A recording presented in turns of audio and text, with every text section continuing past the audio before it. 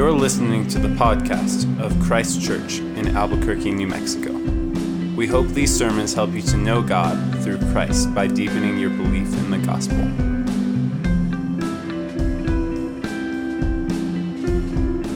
The reading this evening comes from Acts 9, verses 1 through 19.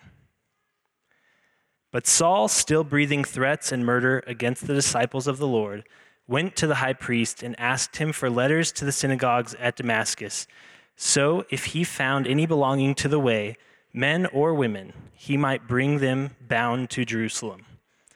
Now as he went on his way, he approached Damascus, and suddenly a light from heaven shone around him.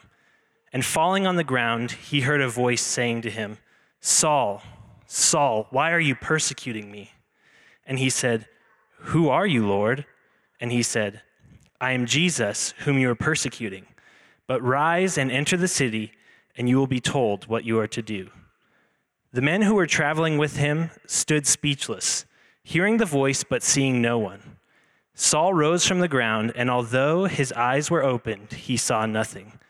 So they led him by the hand and brought him into Damascus. And for 3 days he was without sight and neither ate nor drank.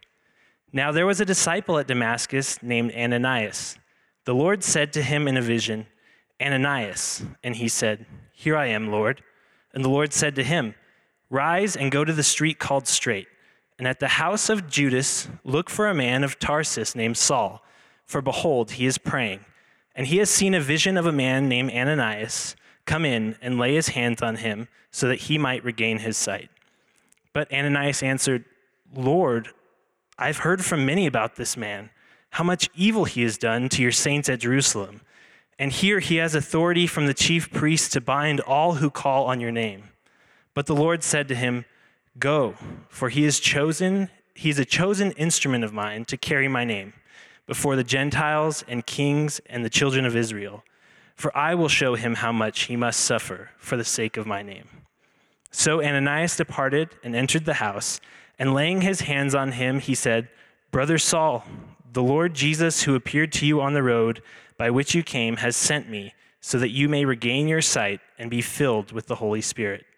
And immediately something like scales fell from his eyes, and he regained his sight. Then he rose and was baptized, and taking food, he was strengthened. This is the word of the Lord. Thanks be to God. Our Father, we are thankful that you have spoken to us in your word. We pray now that you would continue to speak, that we would be made into the likeness of Christ, that you would fill us, and that you would build your church for your own glory and for our own good. We pray these things in Jesus' name. Amen. You may be seated. It's good to see you all this evening. My name is Nathan. If I haven't met you, I'd love to after. Another crazy week. It is seemingly impossible to keep up with the events of the day, much less the week, but we will trust in the sufficiency of God's word as a trustworthy guide to life, as well as the providence of God to give us the word that we need each week. This is why we preach through books of the Bible, to do, as one pastor says, to structure our preaching time, to structure the way that we go about sermons, and then sit under the preaching of God's word to say what God said, how he said it, and for his purposes. And so I'm so glad that you all don't desire for me or for this pulpit role to be like a running commentary on politics or culture. In fact, you demand that it isn't. So I'm thankful for that. I'm so glad that I don't have to come up with like some new spiritual TED Talk to inspire you each week, but that we trust in God to speak, that he has given us his word that is wise for eternity, that we need it to feed us, to sustain us, to nourish us, and to accomplish God's purposes. So let's listen together. Well, unlike any or many other books or many other genres of the Bible, the book of Acts, still, like many other books and genres of the Bible, it is a narrative. It is a story. And the best stories, just like this one, always have dynamic characters. Dynamic meaning that the characters experience some kind of change. If you take in a literature or like a creative writing class, you'll learn that dynamic characters are always more interesting than static characters, those that stay the same. The stories of dynamic characters are inspiring when they change from evil, they change from selfishness or self-centeredness to being kind or selfless or others-focused. We mentioned Ebenezer Scrooge just a few weeks ago, similar to Mr. Darcy from Pride and Prejudice, or his animated equivalent of the Beast from Beauty and the Beast. Woody the cowboy. Mike Wazowski, basically every Pixar character. If they are a good character, they experience some sort of profound change. Even the crowds, as Rocky tells the Russians, if I can change and you can change, we can all change. And it's great, and we all have teary eyes. Well, the entire story of the Bible is that of change. And it has to be a story of change because it starts with a story of creation, the story of that of the beautiful and the good, that then quickly moves into a story of fall, the story of selfishness and rebellion and the bad. But then it moves towards a story of redemption, that of change, of reversal, of forgiveness, that of recreation. And there's maybe no clearer microcosm in the entire story of the Bible than this specific story of Saul on the road to Damascus in Acts 9 that you heard Patrick read. In Acts 9, we're going to see that Saul is walking in one geographic direction. And we're going to see that even though he will continue to walk in that same geographic direction, his encounter on the road will completely alter, in fact, will completely reverse the trajectory of his entire life. So we're going to think about reversal tonight. We're going to think about transformation and dynamic change. And so the first half of this sermon, we're going to think through all of that under the heading of the reversal of Saul. The reversal of Saul. But secondly, there's even a reversal in the second half of the part that you heard Patrick read. A less dramatic, but still very significant reversal, and that of the reversal of Ananias. So the reversal of Saul and the reversal of Ananias. So first of all, let's think about this character, Saul. In our TV series of Acts that we've been thinking through, perhaps the chronology has jumped around a little bit in time and location, maybe not, but while the events of Acts 9 could totally chronologically follow the events of Acts 8, it's also possible that we're now jumping back in time in chapter 9, back in time before Philip's preaching in Samaria and on the desert road with the Ethiopian in chapter 8. Either way, we are definitely now flying back in space over back to Jerusalem, where we find the guy that was just briefly introduced at the end of chapter 7 and at the beginning of chapter 8.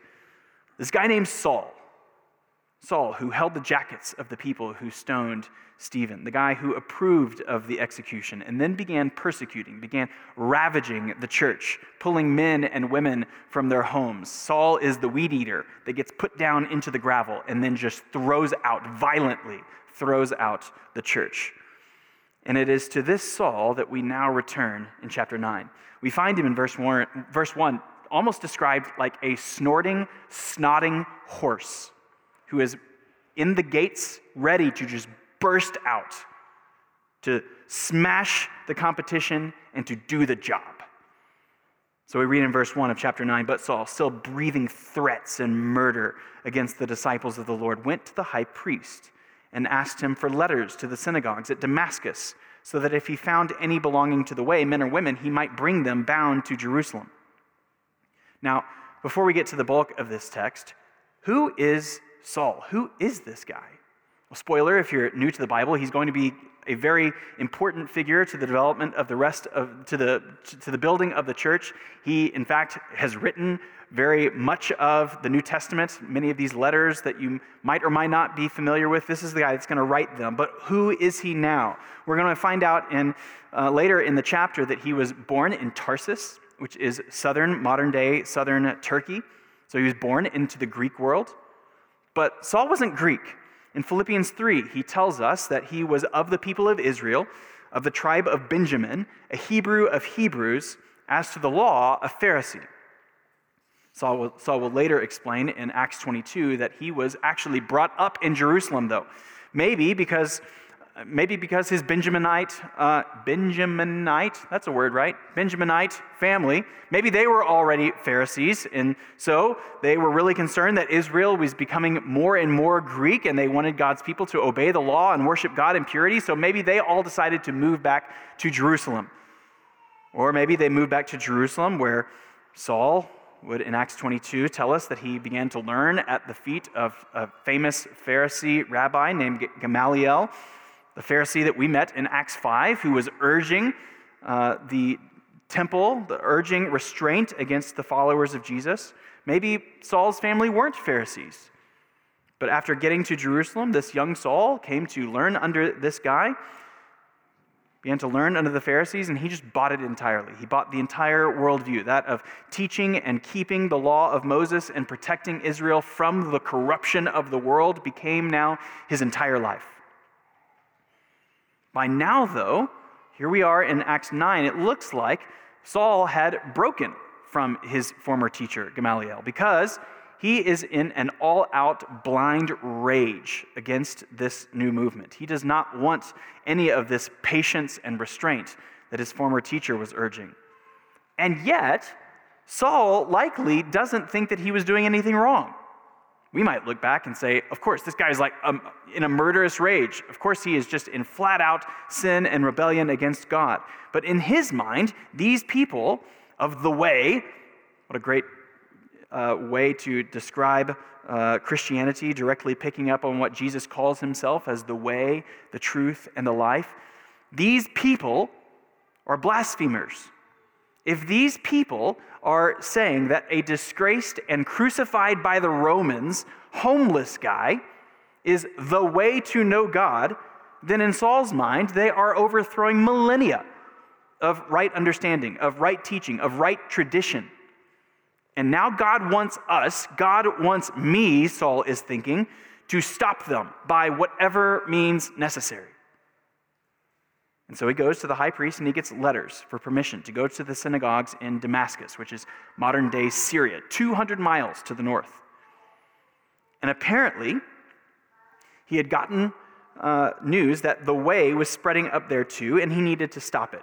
He was going to get up there and he's going to find all of these new Christians, these people of the way, and he's going to haul them back to Jerusalem, the place of God's presence, where they might be publicly humiliated for their misdeeds, perhaps even executed for blasphemy and false worship. So Saul sets out with letters on his very first missionary journey on the road to Damascus. Now again, I think we can tend toward thinking about Saul, and actually many others like Saul perhaps, as hating God and then coming to a place of loving God. While that's theologically true, Saul really thought that he was loving God. He thought he was doing what was right. He thought he was doing what God wanted him to do. While it's completely speculative, N.T. Wright has written in many places about what he thinks Saul on this road to Damascus might have been thinking about. What's not speculative is that there was a form of Jewish meditation that had become popular in these days, especially among certain circles of Pharisees. And the point of this kind of meditation that certain Pharisees of this day would do, the point was to get a clear vision of God, like Isaiah or Ezekiel did. So these Pharisees would use, namely, a text like Ezekiel 1. In Ezekiel 1, we see this really weird scene, what some people call the God-mobile. It's a very weird thing. There's like this chariot thing that has wings and like these angelic creatures, and it's like spinning lights, and there's like rims on the wheels that are like flashing, and it's really crazy. There are 4-faced angels that are really creepy. Imagine if you would see them. The wheels have eyes. It's really weird. But then, near the end of Ezekiel 1, as Ezekiel is describing this God-mobile of flashing lights and 4-faced angels, a voice comes from above. And we read this in Ezekiel 1. And above the expanse over their heads, these 4-faced angels, there was the likeness of a throne, in appearance like sapphire. And seated above the likeness of the throne was a likeness with human appearance. And upward from what had the appearance of his waist, I saw as it were gleaming metal, like the appearance of fire enclosed all around. Like the appearance of the bow that is in the cloud on the day of rain, so was the appearance of the brightness all around. Such was the appearance of the likeness of the glory of the Lord. And when I saw it, I fell on my face, and I heard the voice of one speaking. And so many Jews, many Pharisees of the day would use this text to slowly meditate to allow their imaginations to then enter the theological space of Ezekiel, to see God, to hear God. Now back to the speculation. Maybe Saul is doing this kind of meditating, which would be a really good time to do this kind of meditating, wouldn't it be? On a slow, plodding horse ride up a dusty road. In his mind and his thoughts and his worship, he is slowly working his imagination up from the wheels to the bottom of the chariot to angelic creatures and wings, and then sapphire, and then a rainbow, and then fire and flame and throne, and then there appears someone like a man, the glory of the Lord, and Saul might be thinking, this just got a little bit more real than it usually does. And this time, there's an actual face, a blindingly bright face. And hold up, is the face actually going to speak? And the face speaks, and it says, Saul, Saul, why are you persecuting me? He's likely floored at this point if he has been doing this kind of meditation.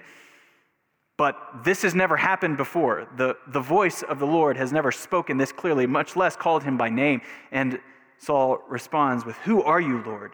And the voice says, "I am Jesus, whom you are persecuting." And in 5 seconds, Saul's entire world is turned upside down. He realizes that Jesus of Nazareth, the carpenter from the north, the homeless rabbi that Saul maybe had even heard preach, perhaps even had a hand in delivering over to the Romans, that Jesus is now resurrected from the dead. Like so many people of the way that he had been persecuting had been claiming to be true about him. He is also the Lord of glory. And so he's thinking, what I thought was blasphemy, what I thought that I was doing what God wanted me to do was actually not blasphemy, but was true, was reality.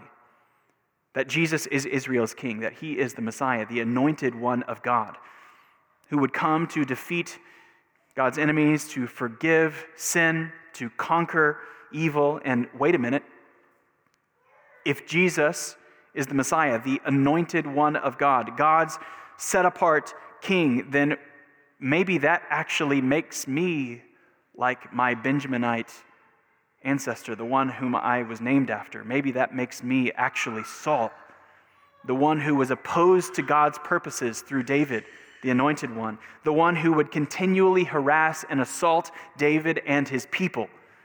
And these people, what have I done? Jesus says, "Why are you persecuting me?" At this point, Saul, that we know of, has not been doing any persecuting of Jesus himself. So what does that mean? Saul's head and heart must have been swimming. There's no shortage of New Testament scholars who think that Paul's later theology of union with Christ come from right here in this moment, this statement of Jesus, that when a person comes to faith in Christ for salvation, that person becomes united to Christ, one with him. His obedience and righteousness in his life now becomes my obedience and righteousness, even though I did not live it. That my death and my sin is so united to his work on the cross as my substitute that it then gets taken from me to him. That his resurrection power of new creation and new kingdom and of a new age becomes my resurrection power as I am resurrected with him. Paul will twice later talk about Jesus as the second Adam. And I think we can tend toward thinking about Jesus as like this second Adam, in that he's like the obedient Adam that succeeded where the first disobedient Adam failed. And that's true. But the risen Jesus is also the very first man of an entirely new created order, a new creation, a new age, not of sin and death, but of righteousness and life that we then, by faith, are united to. And the Christian becomes so closely knit into who Jesus is. Paul will use the phrase "in Christ" over 200 times in his writings. We become so closely knit to who Jesus is that it becomes difficult to say where Jesus ends and his people begin. That where Matt or Skylar or Liz, where they end, where I begin, where they begin, where Jesus ends. I don't know. It's hard to say. This is union with Christ, being identified with him and becoming more and more like him, being the branches to his vine, being filled and being given life through the Holy Spirit sap. Union with Christ. And in 5 seconds, Saul realizes all of it. Not in like a fully fleshed out theology, but that to persecute Jesus' people is to persecute Jesus himself. And he must drop the letters. He must drop the letters to the synagogues at Damascus. And some of us need to, like Saul and like the Ethiopian last week in Acts 8, read and hear of these dynamic characters who, when confronted with the risen Christ, change. Drop the habits of the old life. Drop the old life together. The Bible word for that is to repent, to turn directions, to follow Christ instead of following what you think is right, to turn from sin and self, and by grace now following him and living for his kingdom and not yours, not perfectly, but by his grace. And following him, the trajectory, the overall trajectory of your life changes. Saul had all sorts of assumptions about what he thought the kingdom of God was about. And then Jesus spoke. Even we Christians who are united to Christ can still allow our assumptions to drive the horse or drive the chariot of our lives down the road instead of allowing the glory of Christ to drive us in the direction that he wants us to go. And so where in your life are you tempted toward your own inclinations or fears that are driving, are pointing, are moving the trajectory of your life, toward thinking that we Christians, we need to throw our hopes into getting the right politicians or the right policies in place, and yet Jesus has spoken, and he has said, my kingdom is not of this world. And Paul would later say, my citizenship is in heaven. Perhaps we are tempted toward fear of the wrong politicians or the wrong policies. And yet Jesus has spoken, and he has said, take courage, it is I, do not be afraid. And Paul would later tell us to pray for kings and all who are in high positions that we might lead a peaceful and quiet life, godly and dignified in every way, but the assumption being that it is possible, if not likely, that we will not be able to live peaceful and dignified lives. So pray for it. It's not a given. Are you tempted toward thinking that what God cares about most is your action for him, your zeal, your obedience, your passion in fulfilling his purposes on this earth, rather than your union with Christ that then produces these kinds of actions and obedience? That the risen Lord who has called you by name has heaped upon you grace upon grace upon grace upon grace through your weakness, not through your accomplishments.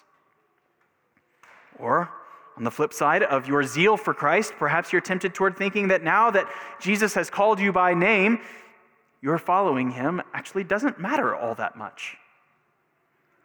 Rather than your union with Christ, you're mostly comfortable with just following him when you feel like it, or in ways that you agree with. But Saul, get this, Saul is about to be blind for 3 days. He's about to not eat or drink.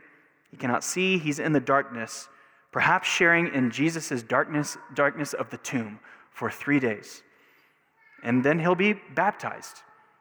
He will come out on the other side through death and through resurrection. And so union with Christ means union with Christ in all of us. There's an old story of when the Texan general Sam Houston became a Christian.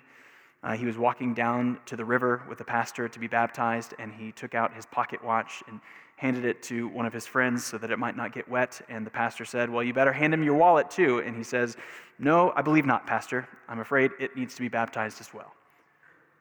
Sam Houston, I think, had a really good understanding of union with Christ. That our wallets, our houses, our jobs, our comforts, our dreams, our sexuality, all of it in union with Jesus goes into the tomb and comes out on the other side with resurrection power. When Jesus speaks, when he confronts and then when he gives deeper spiritual sight, so that we might see the world as it really is, not as we thought it is, or think that it is. And yet, Jesus isn't quite done with Saul yet, is he? He tells Saul to rise and enter the city, and you will be told what to do. Jesus has not merely appeared to Saul that he might get the warm spiritual fuzzies, that he might make a warm and cozy Instagram post about his encounter with Jesus that morning. Jesus hasn't appeared just to save him, and yet he has. He has a job for him. But it will be a job that requires faith. He doesn't just appear to Saul, he doesn't just appear to him, and then just now everything is great. Saul must walk forward in faith. He doesn't spell out every direction or outline every step of the way. He just says, keep moving. Keep moving in the direction that you're going, and I will be with you. Saul was walking in the direction that he thought was right. And ironically, Jesus keeps him walking in that same geographic direction. Only Saul's entire purpose for the trip, in fact, his entire purpose for living, has been reversed. Saul will actually still be a leader of God's people, as he was before. He will still be a missionary going down many roads with many letters, as he was before. Only now he will be doing all these things with a vision of the risen Christ, which changes everything. Now, as we'll see, Saul will be given a very specific job, the role of an apostle that you and I have not been given. And yet, when we come to Christ, most of the time, while there is a trajectory of life change, where there is a moment of turning of repentance, most of the time, God will actually keep us moving in the same vocational direction in which we were heading before. Not always, but just with a vision of the risen Christ. And so, be a doctor or a pharmacist, but be a doctor or a pharmacist with a vision of the risen Christ. Keep being a welder or a barista, but do so as a resurrected welder or barista. Keep making food or caring for children. Keep being a teacher or being a student. In advertising or in serving in the military, keep building this city in construction, in plumbing or politics. Do it all. Christian, in your union with Christ, you have been brought from death to life. So whatever you do, whether eating or drinking, do it all to the glory of Christ, who has confronted you with his reality, who has confronted your sin and has called you to life through him. Now, there is plenty more to say about Saul, including, wait a minute, did his name just change from Saul to Paul? We'll get to that next week, and really throughout the rest of the book of Acts, as Saul will become one of the most important characters as he is doing the acts of Jesus around the Mediterranean world. But while Saul's conversion, while Saul's reversal is one of the most famous reversals, not only in the Bible, but in fact all of literary history, the second half of our text has an equally powerful, though often overlooked, reversal. The reversal of Ananias. So secondly, now what's really interesting and honestly a little confusing about Saul's conversion in Acts 9 is, when did Saul actually get converted? When is he born again? He is confronted with the risen Christ on the road, and there is no turning back from that. He follows Jesus' commands in faith to continue to Damascus, and he's fasting as a result of this encounter. But really, he's just been given some commands to just go find the guy, which just reemphasizes the same thing that we saw last week with Philip and the Ethiopian. Last week we thought about, wouldn't it have just been a lot easier, instead of the angel of the Lord coming to Philip and telling him to go find this Ethiopian guy and then describing what's going on in Isaiah 53, wouldn't it have saved everybody a lot of time for the angel just to go explain Isaiah 53 to this Ethiopian guy? In the same way here, couldn't have Jesus just explained the entire scriptures to Saul here on the road, telling him everything that he needed for life and godliness? Like this whole go find this guy with scales and blindness seems like a bit of a waste of time. But Jesus loves to work through his people. And he loves to communicate the reality of the gospel through his people, which seems to validate things that are happening in the Muslim world over the past 15 years or so. We've heard personal stories from many of our workers on this wall, as well as many blogs and reports from other missions agencies, that Muslims are increasingly having dreams in which an angel or even the Lord Jesus himself appears to them. Nearly always after speaking some word of Scripture that these Muslim folks may have never read in their lives, they are then given instructions to go find a Christian, perhaps with specific instructions on where they might find a Christian in their town. So it's not that these people are having dreams and then waking up as Christians, but they are having these dreams to then go hear the gospel, to go meet Christians, and then they are becoming Christians. Dreams can be untrustworthy. These visions can be untrustworthy, but verifying and guiding them with the faith handed down once and for all through the apostles, now we're cooking. And Jesus seems to love doing this, to work in and through his people. Like we thought through last week, when we open our mouths and proclaim the excellencies of our risen Christ. And that's exactly what happens here. Only, this isn't like the mailman ringing your doorbell and asking you, hey, can you tell me about Jesus? It's more like Osama bin Laden ringing your doorbell. Someone that you're afraid of, like Jean Valjean having Javert knock on his door, or living in the rebel base and Darth Vader shows up. Terror. There's a disciple in Damascus named Ananias. Jesus appears to him as well. And Jesus appears to him and tells him, not that Saul is going to come ring his doorbell, but go find him. He'll be on this street praying, go find him. And Ananias' response, I don't think, is sinless faithlessness, but it's kind of like when Mary responded to the angel. When the angel told her that she would become pregnant even though she had never been with a man, she just asked, how can this be? I don't understand. This doesn't make any sense. And so Ananias seemingly asked Jesus to clarify, like, hold on, please explain. I've heard about this guy. He really is Darth Vader. He is coming to seek and destroy, to kill. News has traveled, and Ananias knows about what Saul had done to the church in Jerusalem, and that he is coming here, what he will do here in Damascus, and that he had been given unrestrained authority from the temple to arrest any associated with Jesus. And so, I think justifiably, Ananias is confused. He is even perhaps suspicious of what Jesus has asked him to do. Maybe these commands, maybe what Jesus has asked of him is impossible. But Jesus doesn't rebuke Ananias. He doesn't call him, you of little faith, like he often does with his disciples. He tells him in verse 15, go, for he is a chosen instrument of mine to carry my name before the Gentiles and kings and the children of Israel, for I will show him how much he must suffer for the sake of my name. And so in divine humor and irony, Jesus tells Ananias that he is going to use the super Jew of all super Jews.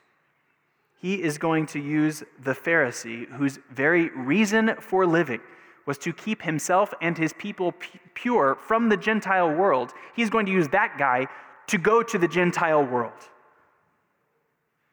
He would now be Jesus' chosen instrument to bring the gospel not just to the children of Israel, but to the Gentile world and to their kings.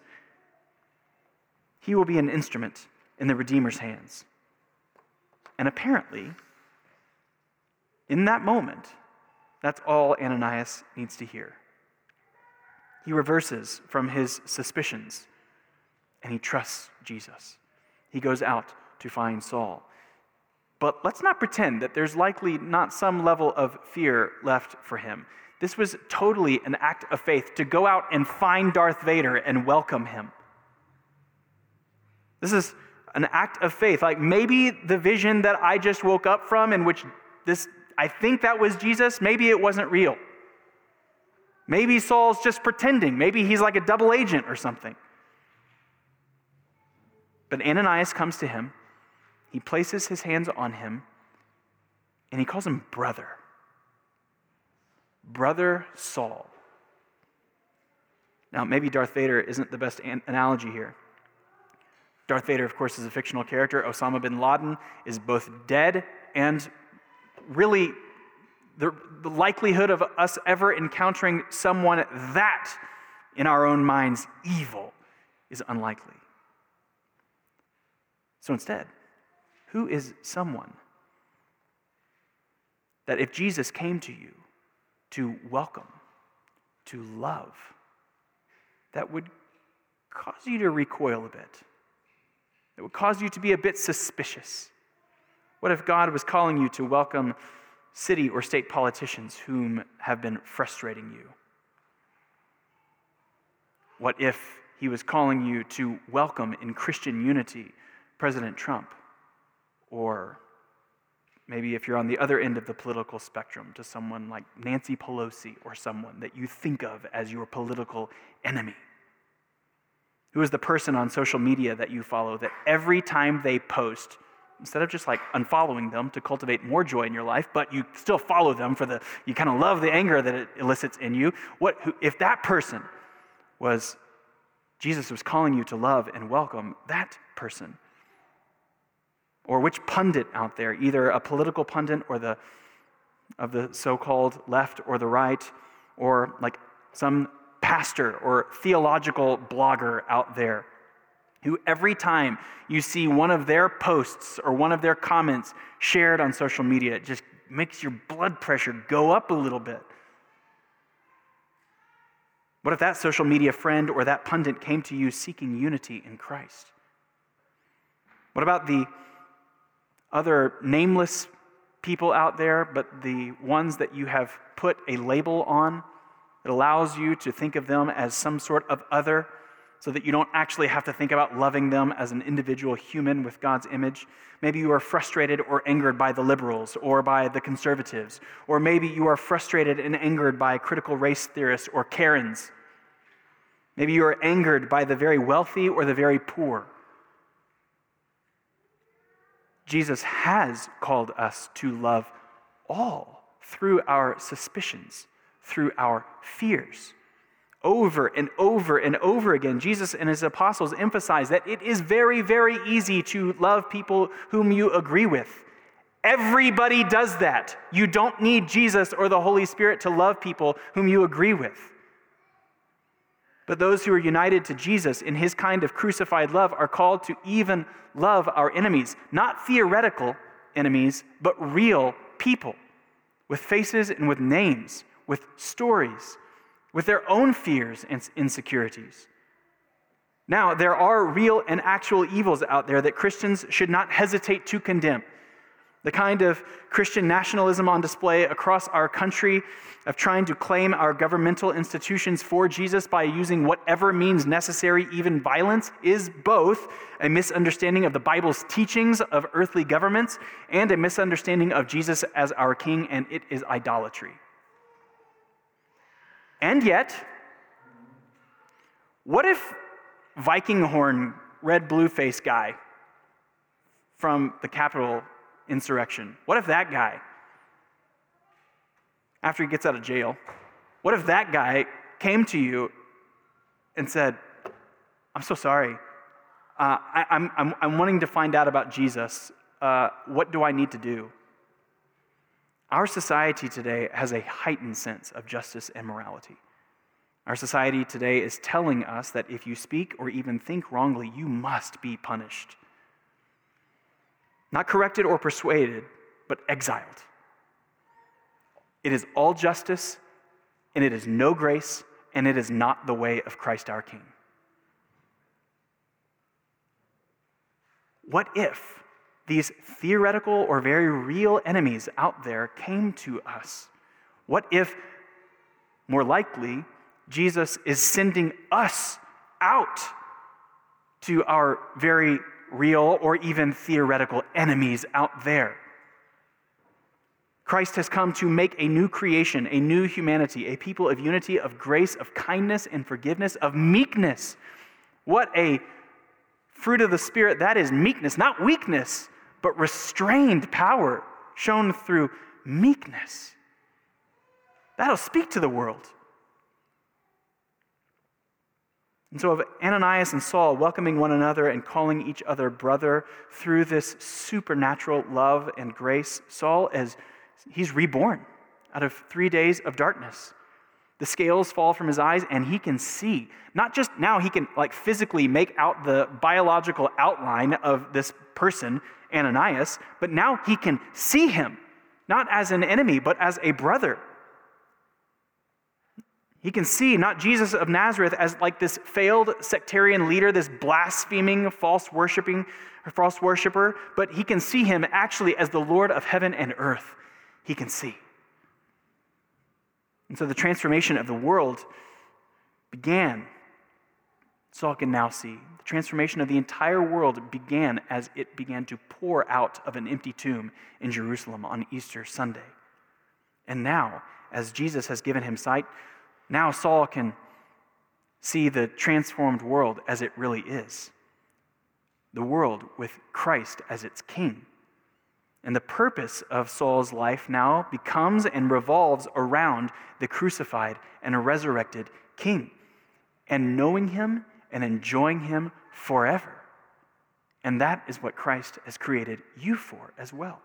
To know him, to enjoy him forever, to worship him, to follow him in joy and in obedience.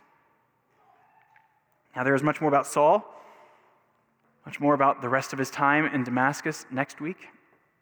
But how does meeting Jesus today, how, being confronted with his resurrection and with his kingdom, how does that transform the rest of your day today? The rest of your evening, the rest of your night, the rest of this week, the rest of 2021, the rest of your life? Let's pray now that we might see Christ clearly, that we might see and have a vision of him for the rest of our lives, and that by doing so he might transform us. So, Lord Jesus, we pray that you would help us by your Spirit to fix our eyes on you, the author and the perfecter of our faith. Help us to see you, help us to know that you are more glorious than all of these lesser gods, these lesser kingdoms, much more glorious than ourselves.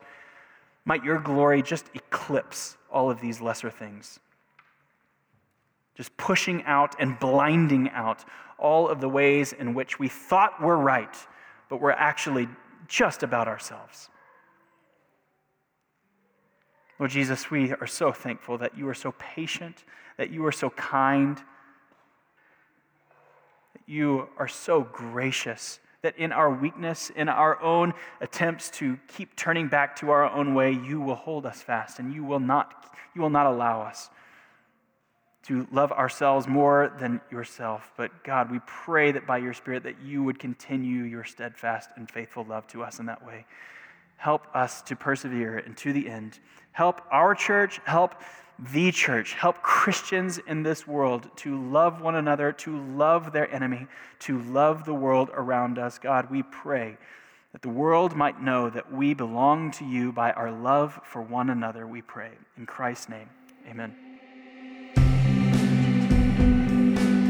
We hope you have been encouraged to deeper life in Christ through the preaching of this sermon. For more information about Christ Church, visit www.christchurchabq.com.